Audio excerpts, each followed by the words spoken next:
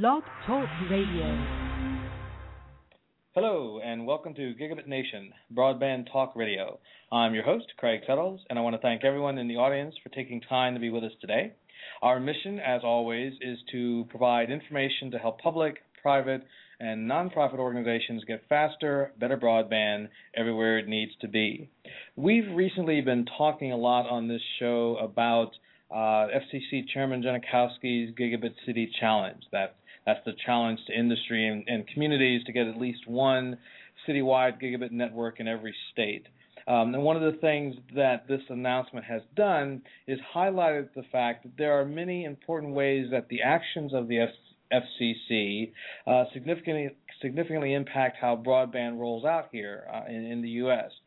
Now, it's not certain that Chairman Genachowski is leaving his post, but we see lots of snippets here and there in the media, people speculating, saying that, he's definitely going to be leaving. We're not sure. But one thing that is starting to gain attention is this question of should President Obama appoint Susan Crawford as head of the FCC if Mr. Genachowski does indeed leave. And with her new book that's out, Captive Audience, the Telecom Industry and Monopoly in the New Gilded Age, with her columns, national publications, and her speaking engagements, there's no secret that she would be a notably different FCC chairman.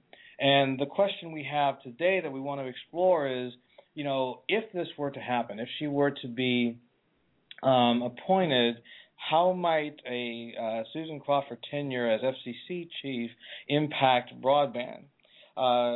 Today's guest is Hunter Newby, who is the CEO of Allied Fiber. And Hunter, welcome to the show. Thank you. Thanks for having me. Now, Allied Fiber builds, owns, and operates a rather significant amount of broadband infrastructure centered around dark fiber that connects almost every type of broadband technology and infrastructure there is. And because Hunter and his company are in touch with a lot and they see a lot of what's going on in the broadband world up close and personal, I figured, Hunter, you'd be the ideal person to come on board and with the show and talk about what might be the end result of having Ms. Crawford as FCC chair. And you've commented in public, that a lot of her policy positions are similar to things that Allied Fiber believe to be true. So overall, what do you think the impact of her as chairman would be, in practical terms for our industry, for the broadband industry? Well, again, thanks for having me on the show, and and thanks for sort of bringing up this whole topic. As far as commenting on speculation whether or not the current chairman's leaving or not, I don't know any of that. Yeah, but we'll let everybody else speculate. As it relates to Susan Crawford, and I know Susan and her book, and the potential for her to be FCC chair, which I think would be fantastic. I'll say this: what I know about what's going on in this country and what's missing and what's needed, and how to go about doing it. There's a certain approach that I have, as a business owner, and ways to deal with creating physical infrastructure that's neutral, that's carrier neutral, that opens up dark fiber infrastructure and neutral co-location and interconnection facilities for the benefit of all network operators at the superstructure level, which brings great benefit at that sort of layer, if you will, not OSI layer, but layer in terms of the network topology. And Susan is very aware of all of these layers. Her focus, particularly in her new book, was more on last mile as it relates to Comcast specifically. And everything's important. It's all relevant and important.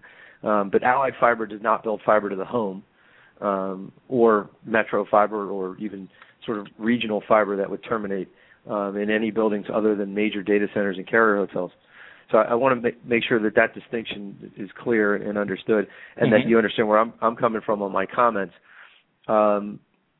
Simply put, I think that Susan would be an outstanding FCC chair because she understands the issues. Having a working knowledge of how networks actually work is to know what's missing that's needed to make things work properly. And a lot of this revolves around physical layer access. We could speak about, for example, net neutrality, which was a pretty hot topic a little ways back. And we could speak about net neutrality from the perspective of the term net in net neutrality not being related to the internet. It's actually network neutrality. And that specifically relates, network, and the term network specifically relates to physical access. And what needs to be neutral in that sense is the physical asset itself, so that any service provider could have use of it.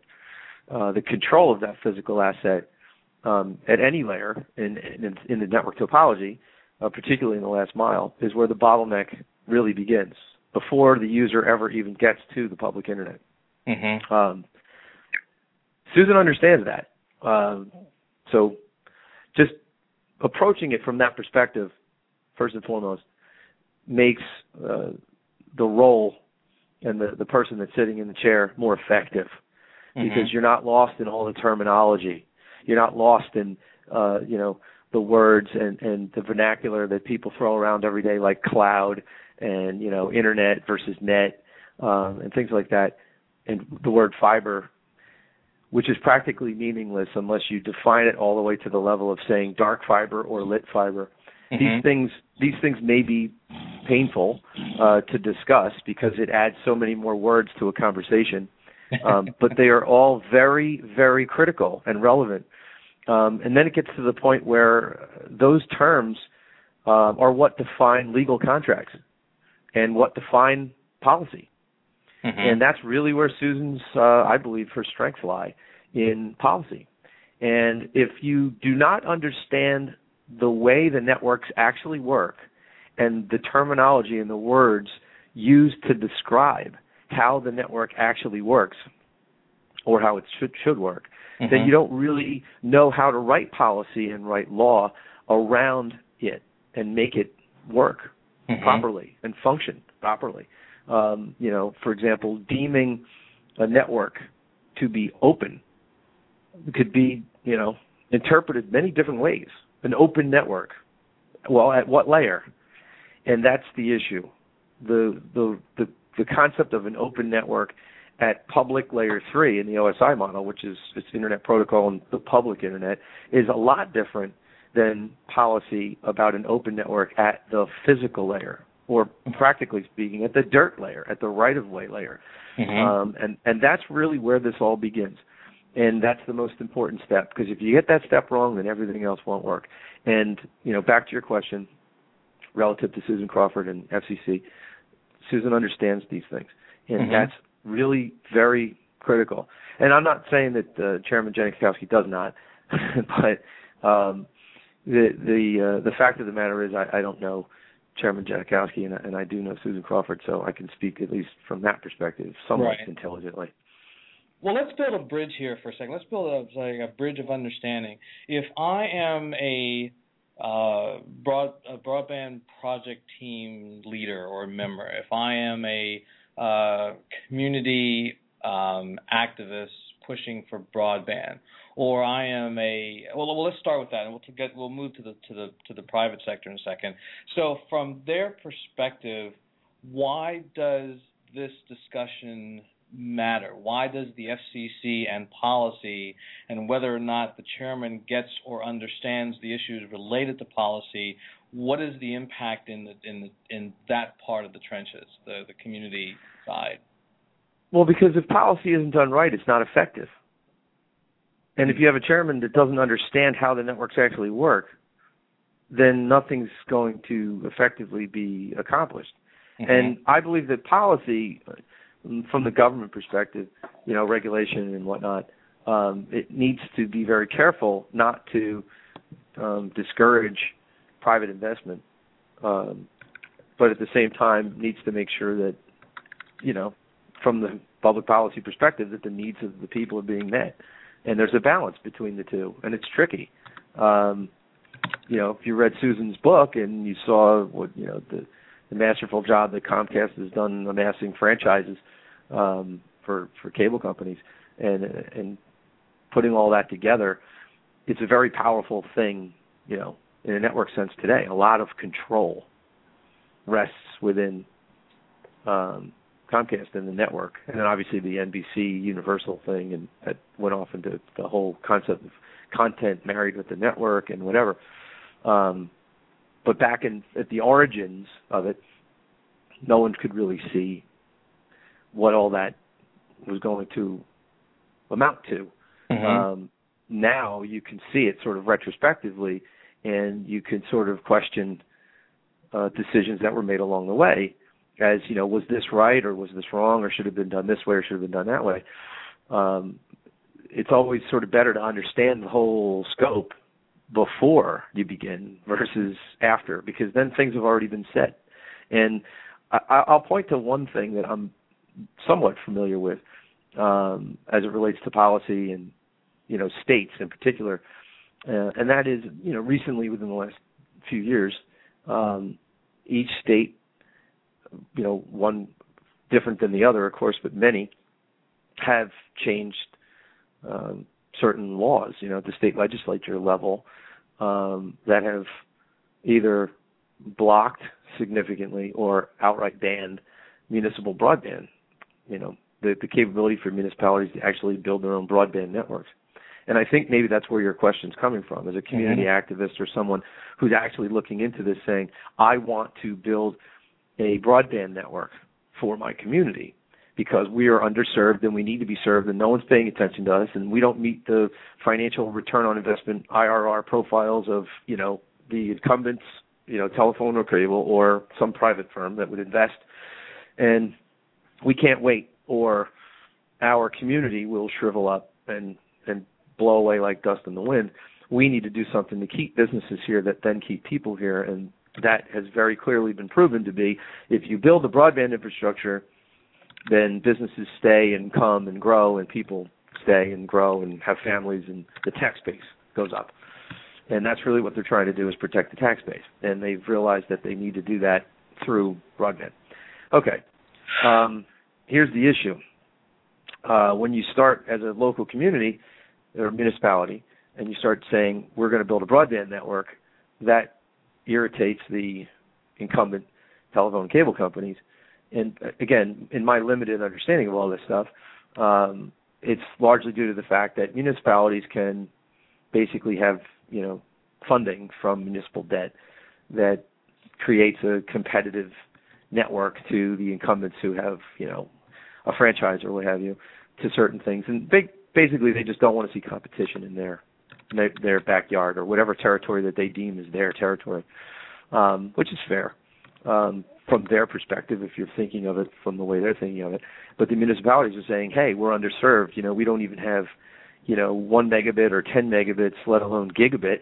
And, back to the whole, the challenge of a gigabit city per state, how do you even accomplish that if the states have essentially outlawed broadband, municipal broadband?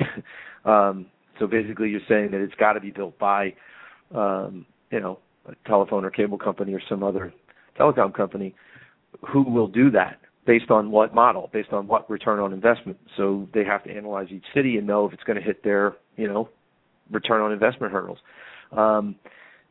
That's not necessarily the right way to be looking at it. If you put that whole financial mechanism up against other countries in the world that have already decided that this is the single most important thing that they need to do, like in Australia with the NBN, for example, they said, pull out all the stops. We have to build this infrastructure for all the people of the country in order for us to be competitive in the world today and in the future. And this is a direct impact to GDP growth and direct impact to productivity gains, and then therefore everything else, from there, education, healthcare, whatever. they're just doing it. And we have sort of an opposite effect here in the U.S. presently, where there isn't an easy path for a community grassroots blueprint, if you will, for everyone to follow, largely because a lot of states have, at the legislature level, blocked this from occurring, due to heavy lobbying by the incumbents and whatnot. Mm-hmm. This is a big problem across the whole country. The little guy's looking for a way to do it, get it done, and before they even get started, they get cut off at the knees. So it might be very helpful for, from a policy perspective, if the FCC chairman sort of saw all that and synthesized all that and said, well, how do we work a plan that doesn't threaten the for-profit network operators, but serves the needs of the communities that are underserved? And I have a simple vision on that, which is that the municipalities are going about it all wrong, saying that they want to build broadband networks, which would be a lit service network that would directly compete with the telephone and cable companies. I think that they should build dark fiber networks, period. And they should leverage what they have possession of, which is what I refer to as the power of the pen, to use their rights of way and their ability to license or grant rights of way to entities or an entity that would build a fiber system, open, access, neutral fiber system in that municipality.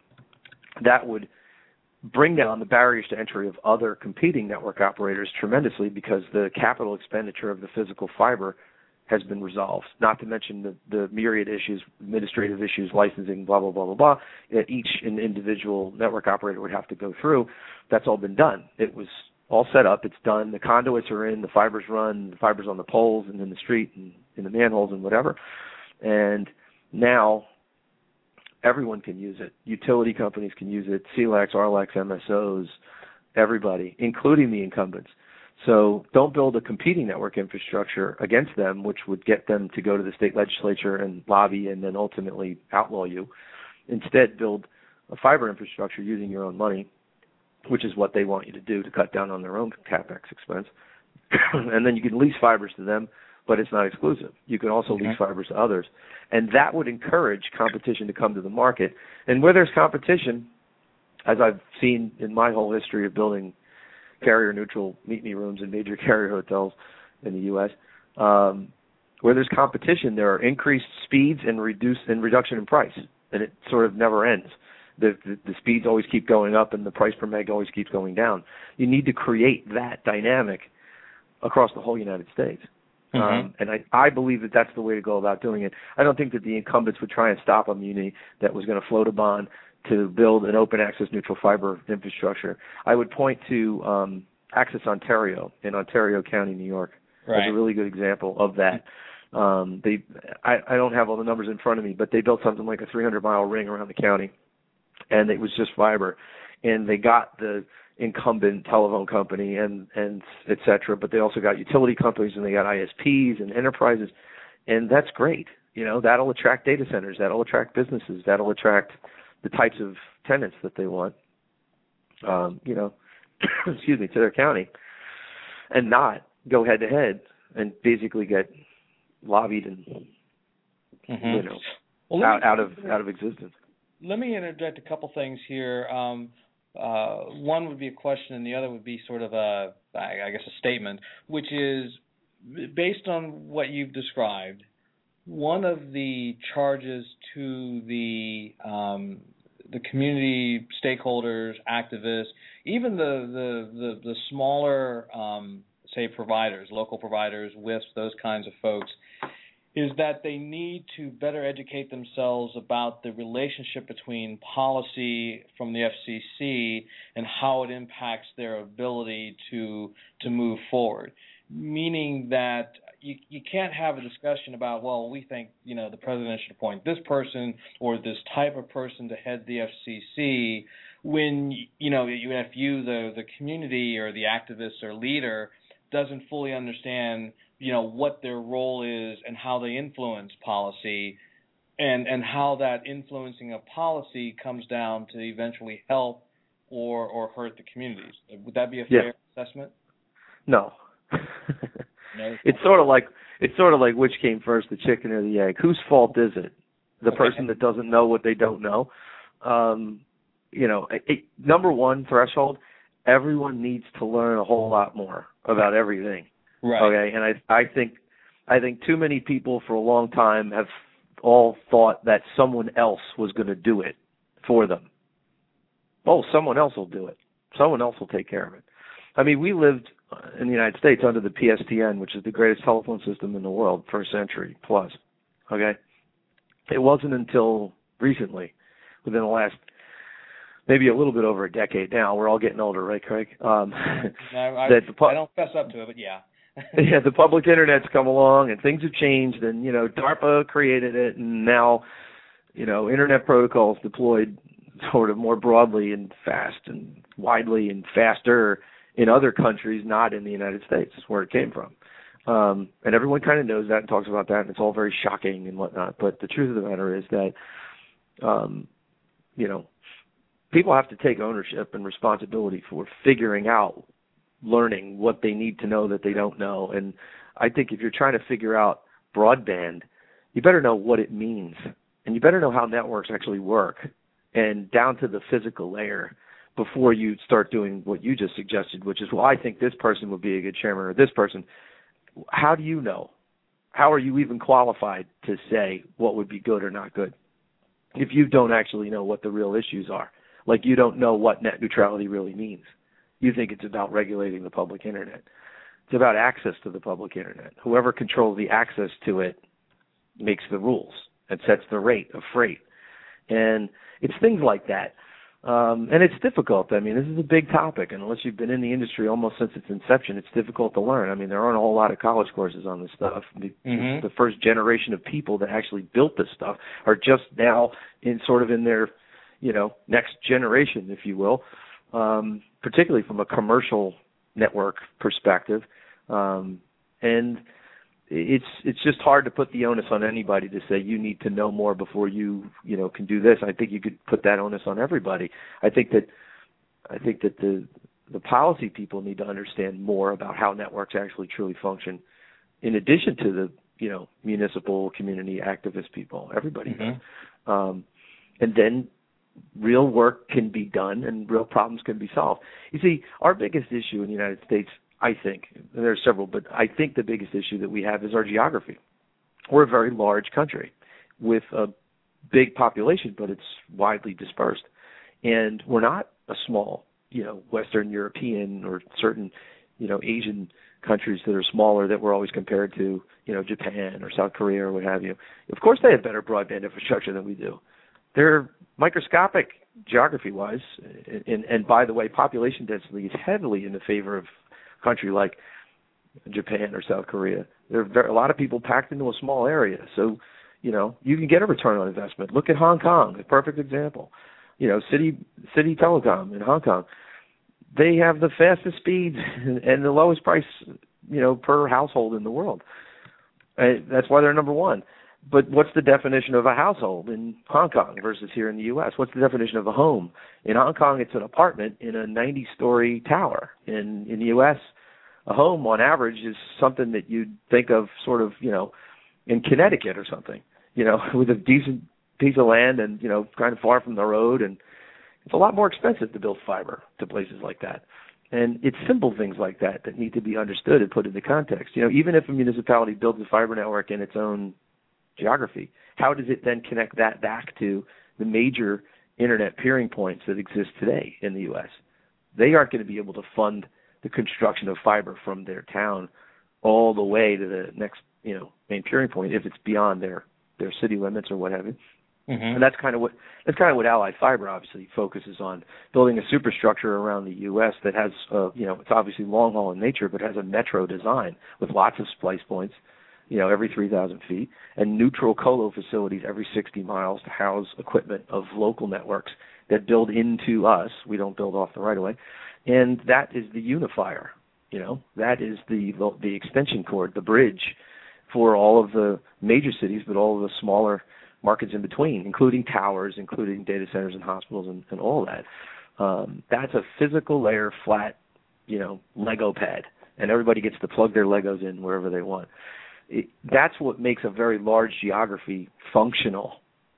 Because the disparity, the sheer number of miles, it just adds to the cost, and it adds to the complexity, and it adds to the burden that any network operator has to carry. And of course, the further they have to go with it, if they have a lit service provider model, the more protectionist they become in all their territories, because they need to get their return on their investment. They don't want to line share. They don't want to open up that fiber to anybody else. How else are they going to get their return? They need to pull revenue and margin from every single product set that they can. I get all that, but that's not what the municipalities want. So there's a conflict there. And again, understanding these things, putting them in the proper context, and looking at it holistically from the entire United States is really where each and every municipality needs to come at this from, not just their town, but what does it look like? What does the whole country look like? We all have similar problems in different places. But, even if I'm successful here, how do I get out of here?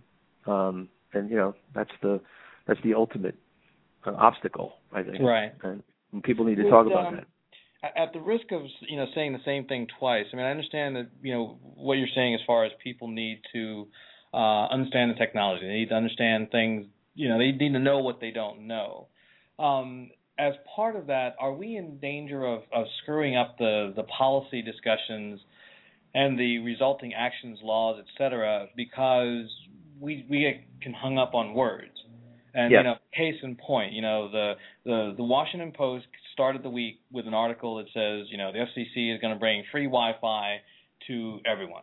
And like lemmings, all of a sudden the entire press world seemed to be picking up on that and saying, oh, good Lord, the day has come. We're going to get free Wi-Fi everywhere. Then, what is today? Wednesday. So 2 days later, the Post comes up with another story that tries to put that into perspective. Number one, they were talking about older policy discussions to begin with, but in her article rewrite, she continues to use the word Wi-Fi. But that's not really what we were talking about. But because she says Wi-Fi, everyone defaults to certain assumptions. Do we have a word issue, a linguistics issue? And by the way, we have a call coming in. Let me pick up the call and then hold the thought on that question. Hello, this is Gigabit Nation. Do we have a caller on the line? Yes, this is Michael Elling. Hi, Hunter. Hi, Craig. Mike, hey, how are you? Good. How are you? Great.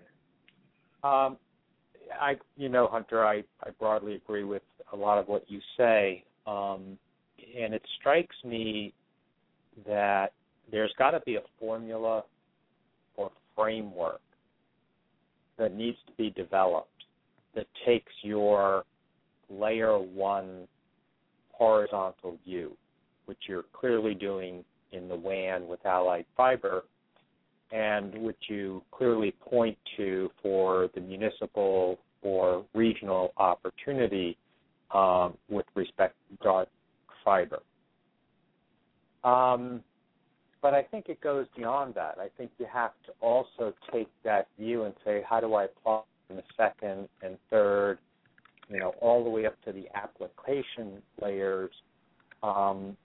And quite frankly, most people, once you get above layer one, they won't know what you're talking about. So I agree with you, there's an educational issue here, but have you seen a framework? Have you seen an approach that the supply side guys, be it academia, regulators, the capital markets, and the trade people will buy into, as well as the demand side, which is, the end users, the technology ecosystem, the corporate customers? I mean, this is not an easy thing to do.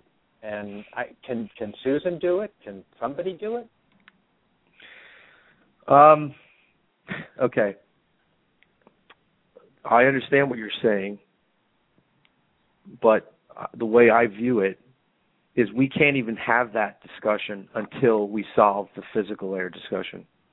We can't start sorting out standards at any layer in the stack higher than one until we sorted out one. There needs to be a blueprint. There needs to be a framework. It needs to start with the superstructure as the epicenter, and from that point, the ripples, the waves in the pond when you throw the rock, the ripples away. That's the next county and the next county and the next county, and everybody knows based on looking at the map where they are in relation to the center line, and then they have to sort out how they're going to get to it. And it might be, here's the plan, here's the center line, here's the crosshairs. Where are you on this map? And then start figuring out rights of way, how you're going to do the build to get to your neighboring county. That guy's doing the build to get to me, et cetera, et cetera. Once that's all sorted, and we all know where we are, right? You can't see the forest for the trees, right? Now all of a sudden we can see it. Then you start the path of the physical construction. And everybody's working like ants in the colony on a mission.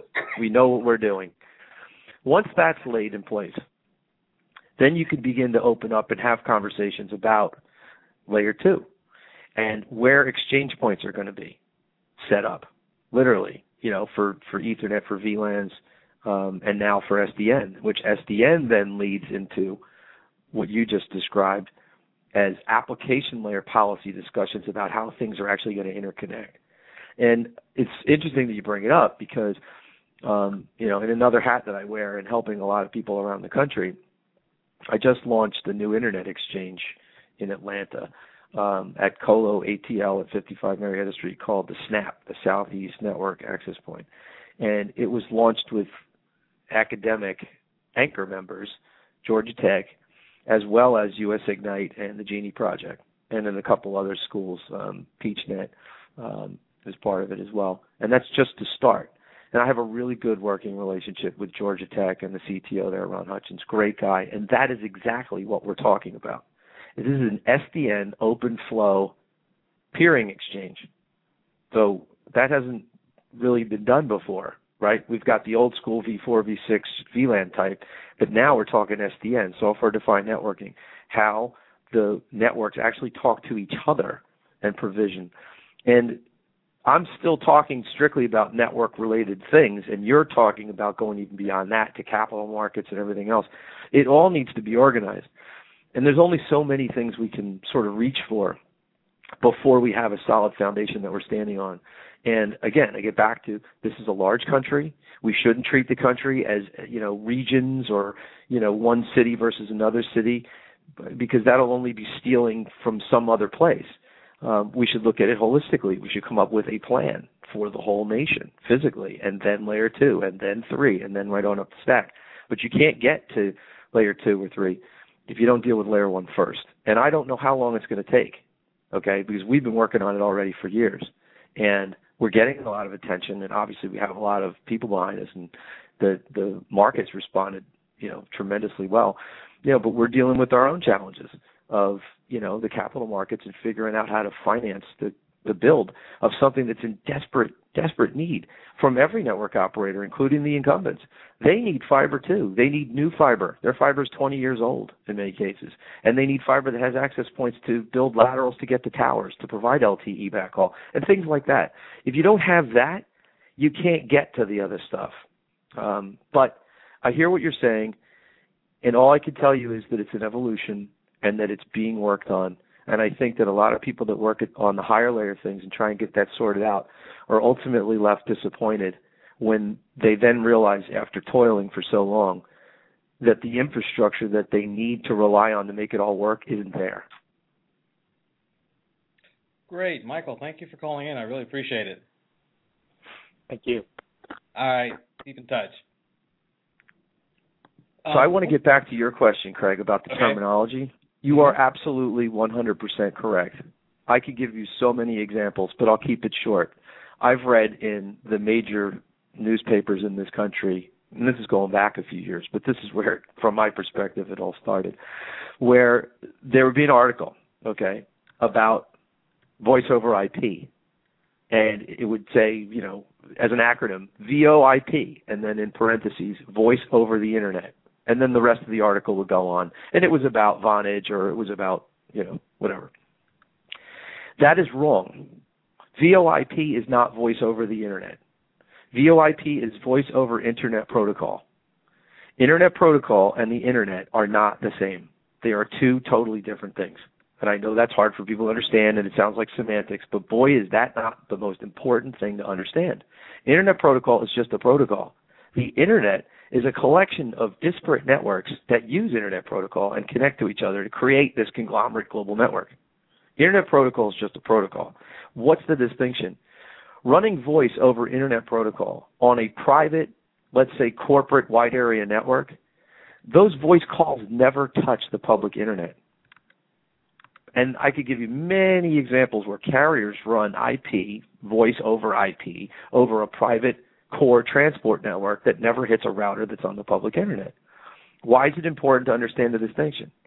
Because if anything that says IP then all of a sudden gets regulated because the Internet is now being regulated, now all of a sudden private networks are being regulated.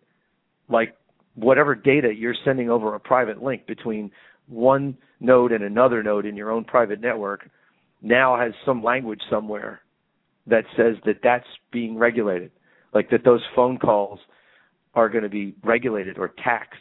They're not even phone calls. They're SIP sessions. It's no different than email going from one place to another. And this is the problem where we have legacy terminology and policy wrapped around voice, which was tied to the PSTN, which is a service heavily regulated, heavily taxed, heavily everything, that's then converted to IP, and there's two domains. There's the private IP world, and then there's the public Internet. But if you don't understand the distinction between the two when you're writing policy, it's a disaster. And it is so critically important that the major publications in this country and the rest of the world that are trusted and relied upon as credible, and whatever words they say are taken as gospel, it needs to be right. And if the people that are reading it to learn, and they're reading wrong, they're learning wrong. They don't know that what they just read isn't accurate. And then if you try to take the time to explain it, everyone just kind of, yawns and their eyes roll and they start snoring and they're like, oh, this guy's boring. Jesus, I can't listen to this stuff. And it's like, no, this is really important. This is like what I was saying before about net neutrality. It's not internet neutrality. And the net neutrality crowd all of a sudden glommed on to, regulating who can see what websites on the internet. What does that have to do with net neutrality? They missed the whole point. They just think that every time you say net, it means internet. And in this case, it meant network, and that meant something different. And everybody just, ran off in different directions. I can't tell you how many conversations I've had with people where people use acronyms and words that are from the industry, whether it's traditional telecom or internet or what have you. Everyone talks and everyone nods and everyone smiles and they all walk away and they all think they heard the same thing and they all have completely different understandings of what was said. It's the ultimate blind man and the elephant. I don't know how. It's almost like before everyone comes in the room, you want to have them take a quiz. And if they fail the quiz, they're not allowed in the room until they go learn it, and then they can come back in. Because this is the 102 course, and you haven't passed 101 yet. So you need to go back out in the hall and read this book, and then take the quiz again, and then you can come in. It's sad, and we laugh, but it's true. And I've met so many people that talk a bunch of gibberish, and it's like, you don't know what you're talking about, do you? But they think they do.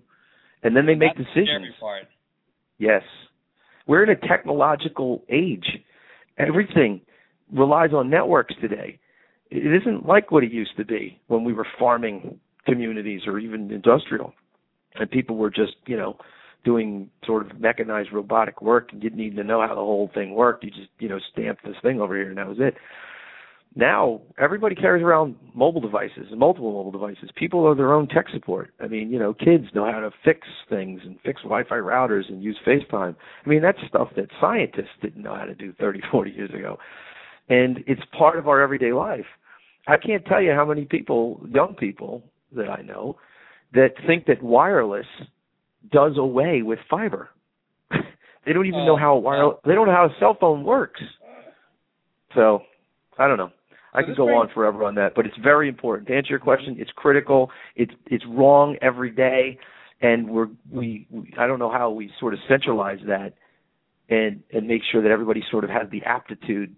And like I said before, you need to be qualified to have an opinion and say something make policy. I mean, definitely have to be qualified. But how do we know, whether or not that person is, or who is the person or group that's supposed to write the test to qualify the people that are making the decisions? Who is it? Is it the FCC? Is it Telcordia? Is it, I don't know. What body? There's a question that came up. Actually, there's a couple of them coming up in the chat room. I'm going to try to get to a couple of them, but they lead into this discussion. Actually, one earlier on is that in the National Broadband Plan, there's a call for Congress to eliminate the barriers that are up in place that prevent localities from coming up with their own broadband solutions. But my bigger question is the FCC position a good position for wrestling with Congress, not only on this, but on other issues? Is the FCC position a good position? In other words, I had FCC Commissioner Clyburn on the show once. We started talking about policy. She brought up the fact that in one particular point of policy we were discussing, that Congress had mandated, X, Y, and Z, in terms of how the money that they have in their fund is supposed to be dispersed. So in essence, the FCC is structured by congressional mandate in some issues in terms of how they can respond. So my question would be, is the FCC chair, in a position where they can actually go into Congress and wrestle with them to try to change laws? Or, do they have that kind of that kind of leverage? I don't know. That's way beyond my pay grade, man. I operate in the business world, and I have ideas, and I figure out how to do it, and I just go do it. Policy in Washington, D.C., inside the Beltway, and who gets to tell who what to do and who has power. I mean, that's what goes on down there every day. And if you could figure that out, you're the czar of the universe. You're a master of the universe. That changes every day. It's always a power struggle down there. I will say this though. What you just said actually connects to something else that I'm familiar with, and I'm becoming more familiar with. It's called FirstNet. Oh yeah. And right. Yeah, it's my new favorite thing, FirstNet. So Congress, February 2012, Middle Class Tax Relief Act is signed, amongst many other things that are in the act, CIA pension increases and things like that. There's the creation of FirstNet, which is this first responder network. And this is under the cover of broad daylight. This is all going on. FirstNet got the entire D block of the 700 megahertz spectrum free and clear, portions of which were granted through the BTOP to other entities that were supposed to build public safety wireless networks, and then that was taken away from them, including the money that they got to build it. So that the broadband stimulus, obviously, unfortunately, I think it had good intentions and just was not executed at all well. And FirstNet's a really good example of that. So FirstNet's this homogeneous plan for the United States for a nationwide broadband wireless network. A lot of people don't even know anything about this, Craig. And I'm talking about people that I know in my world, in my industry, and I know a few people, like thousands. And I bring this up at every conference I speak at, and I've had, in all the past year of bringing this up, 2 people. When I said, has anyone heard of FirstNet? 2 people raised their hand, and they were both Washington, D.C. telecom lawyers. Nobody knows what it is. And here it is, under the cover of broad daylight, with the D block, with $7 billion. They didn't even have a board, a management team, or a plan when it was created. The board was created in August. They're now out trying to hire a GM. They've had a few board meetings. I went to one in December in D.C., December 11th, the Herbert Hoover Auditorium. Fascinating stuff. So Congress creates what is deemed by the chairman of FirstNet, whose name is Sam Jin, who was a former AT&T guy, very capable guy, very smart guy. He's the chairman. And FirstNet, in his own words, will become one of the largest telecom companies in the United States. It is the largest telecom infrastructure project in the history of the country. Oh boy! It will be a multi-billion-dollar enterprise, and it will employ thousands of people. These are the words that the chairman said, and the secretary of FirstNet, he called FirstNet a reverse startup. We have money. We have a board, but we don't have a management team, and basically we don't have a plan. And I find this so strange and ironic and bizarre. Here we are with everybody struggling to figure this stuff out, and then all of a sudden out of nowhere comes the perfect plan. They're going to build a broadband wireless network that covers every square meter of the United States. These are Chairman Jin's words. How come nobody knows about this, Craig? How come this isn't on the news every single day? Why doesn't this get any media attention like the amount of media attention that the broadband stimulus got? Why? $7 billion to one entity. $7.2 billion was spread across what? 2,200 applicants for the BTOP? Yes. And under the era. 7.2 for 2,200 applicants, but $7 billion goes to one entity. So now you're asking about the FCC. What's interesting about FirstNet, as far as I can tell, is that it is an independent authority within the NTIA. But I don't believe that the FCC has any oversight of it. So there, I think, in lies the answer to your question. What is it? It's an independent entity that has all this money and the D block, preemptive public safety rights nationwide. Preemptive public safety rights. What does that mean? You familiar with what Newby stands for? Not in my backyard? I have, yes. Okay, so FirstNet's getting money to go build towers and fiber to towers and put antennas on towers in the 700 megahertz spectrum. And NIMBY rules don't apply to them.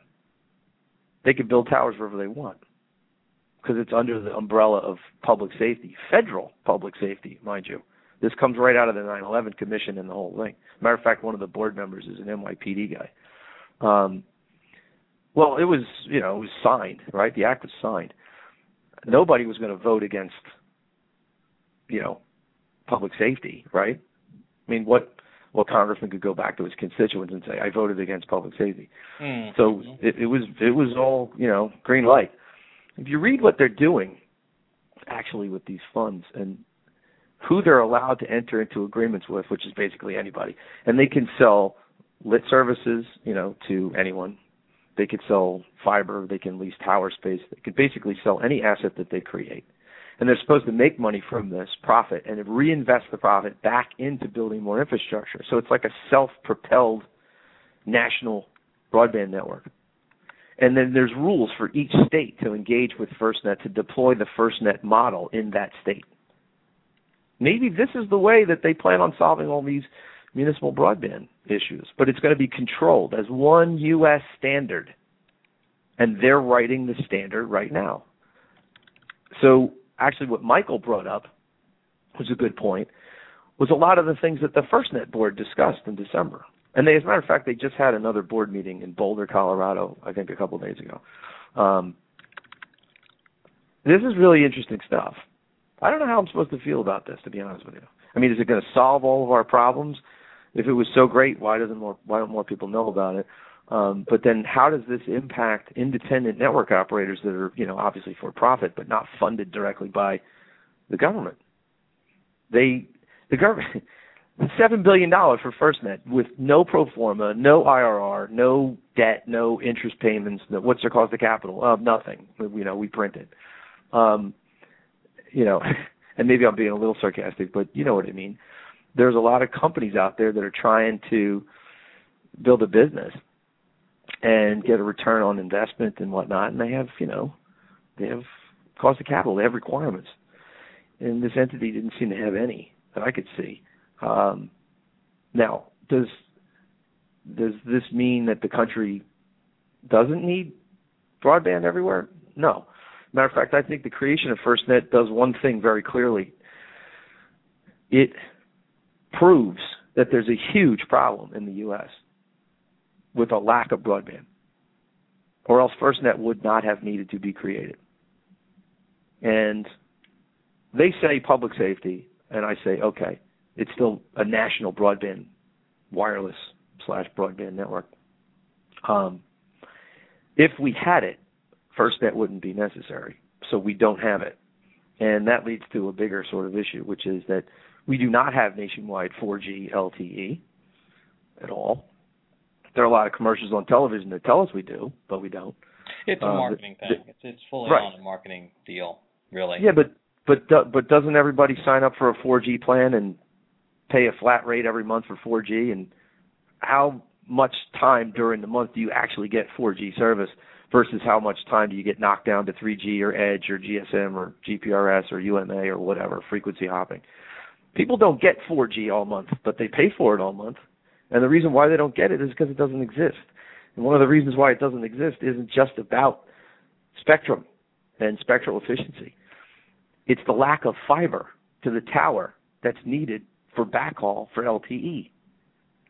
Well, who's going to pay to build it all out? Right.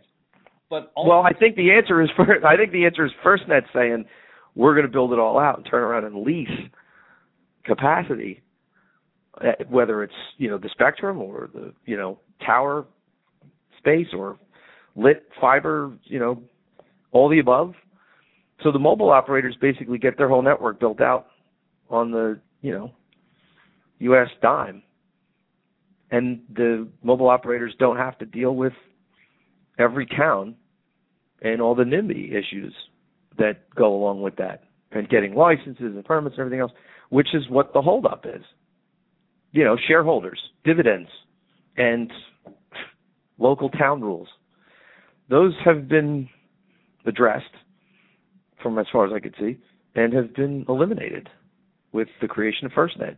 Right. And I'm trying to learn more about it, and I would really enjoy speaking to somebody on the inside over there that would say, yes, that's right, or no, that's not, or it's partially right, and here's where you're right and this is where you're wrong, or we didn't really mean it like that, or whatever. But everything that I can figure out is what I just told you. Right. And maybe that's a good thing for some people, and maybe that's not a good thing for other people, and time will tell. But it ties into what Michael said, and it ties into this sort of larger debate about FCC versus Congress and who's driving the bus and what's the gaping hole and how's it being addressed. Right. And and to put a punctuation on the comment earlier, about our terminology, we are in this mindset that, oh yeah, we're paying every month for 4G and we're not getting it. Most people don't know what it is, so they couldn't even tell if they were getting it or not. But they're still paying this money, and you still have policies and arguments being made, well, we need to listen to these guys on, the telecom side because they brought us 4G and they made all these great investments, yet no one knows what it is that supposedly they've made the investments in, so you can't check them. You can't fact check them. You can't sanity check them. We just don't have the knowledge. We're not, someone needs to devise that test you're describing. Someone needs to create that, before you can make a statement in public about this, you need to have passed 101. And I think that when it comes to an issue of the FCC and Congress, people often complain that within the FCC there are not enough technologists that run things, that make key decisions. And within Congress, there's clearly not enough people that have enough technology knowledge, because some of these guys are probably still printing out their emails before they read them. So, You're right. Well, that's funny. So I bring this up to ultimately say that we need to sort of manage what we expect this FCC person to do. We're very critical of Genachowski. We're very positive in our comments about Susan Crawford, and I'm very positive in my feelings about what she says and what she writes. But we have certain expectations sometimes that can get out of hand, and we get these people in position and we get all disgruntled and say, well, they're screwing up. Well, maybe you, the person who's complaining, don't know enough to really say that they're screwing up. So it's complicated. And I think that's the underlying. It's complicated technically, and it's also complicated politically. Right. Politics is not governed by the laws of physics. Okay, up is not always up, and down is not always down, and gravity is not always 9.8 meters per second squared. How do you function in that world where the rules change dynamically? It's called politics. And I hear everything that you're saying, and you're right. And then it's almost like sarcasm, and we laugh and say, well, it is what it is, and that's it. I will say this to that point. Whoever came up with FirstNet was very smart, and I don't think it was somebody in the government that came up with it. And I'm not knocking people in the government, but it's all the things that you just said. You've got to come from the industry and actually understand all this stuff and how it works and what the real problems are to come up with something like that. And to me, it was kind of like the government saying to the mobile guys, hey, where is the nationwide 4G LTE network that you guys are putting on TV promising us? And they came back and said, hey, we can't build it. And they said, well, why not? It's because we have shareholders and we have to pay dividends. And every time we turn around, some other little town says, not in my backyard. How are we going to build these towers and put these antennas up if we can't even move? And they were like, okay, well, what should we do? And they said, tell you what, here's a plan. Put your name on it and go build it. And then guess what? We'll become really big customers of it. They're like, you think that'll work? I said, yeah, just do this. Oh, okay. And then we'll have nationwide broadband wireless? Yes. All right. That's what we'll do. Interesting. So, I mean, that's how I see it. I mean, tell me I'm wrong. Tell me somebody who's lived inside the government their whole life came up with that plan. That's the technological concepts of the network. There's a point there. I don't know. Again, I'm not being critical. Politics and government and knowing how to navigate that is as tricky as understanding everything about networks and knowing how to navigate that, right? There's just different levels of complexity. Same kind of issues, though. Like, do I do this or do I do that? Put me in that circumstance. If I'm outside of my element, I wouldn't know, just the same as somebody in my world wouldn't know how to make a decision left or right when confronted with something. So it's complicated, and I think everybody here is just trying to figure out what's the best way forward, taking all these things into consideration. And, of course, the biggest thing, from my perspective, to be concerned about is what's the best thing for the country, because it's where we all live, and we're planning to live here going forward, and we need these things. So, I make reference to the Highway Act of 1956, the Interstate Highway Act that Eisenhower highway system was built based on. And, I can tell you right now, while everybody's whizzing down I-95, from New York to Florida, nobody thinks about, knows, or remembers any of the people that were handed their eminent domain papers and told to get out of their house because the highway was coming through. And those people lived there probably on family homes and farms and stuff for a century. But guess what? You're in the way of progress, and you're being moved. Goodbye. And now we have this highway system that changed the country and made it what it is today. If we didn't do that, we would still be some backwater country road to cover the size of this country, and we wouldn't have, commerce at the level that we have it today with trucking and everything else, and ports and airports and seaports, railroads, intermodal yards, all that kind of stuff. It happened. And at some point, you need to make these decisions, and there's sacrifices that have to be made, and it's tough. And there's some people that are going to be, quote unquote, losers or hurt by this in some way. And you want to try and mitigate that as much as possible, but at some point it has to be built. And, I think that what happened with Eisenhower, was like, look, everybody can't have a say. We need to do this at the federal level and just like by decree, executive order, it's an act, it's signed, it's funded, it gets built. And now we have a highway system. Nobody looks back on that and thinks about what it was before and what it took to make it happen. We all just live with the benefits of its creation in existence today. We're going to have to, cut you right there. This has been an excellent discussion. I definitely see bringing you back on the show again to talk some more about, policy, but also about what your company does. But thank you very, very much for taking the time to speak with us, Hunter. I really appreciate it. Thank you. Always a pleasure. Thank you to our audience. Tomorrow we're going to be talking about economic development fundraising. So I think everybody who's worried about money and broadband, check in tomorrow. Have a great day, folks. We'll talk again soon.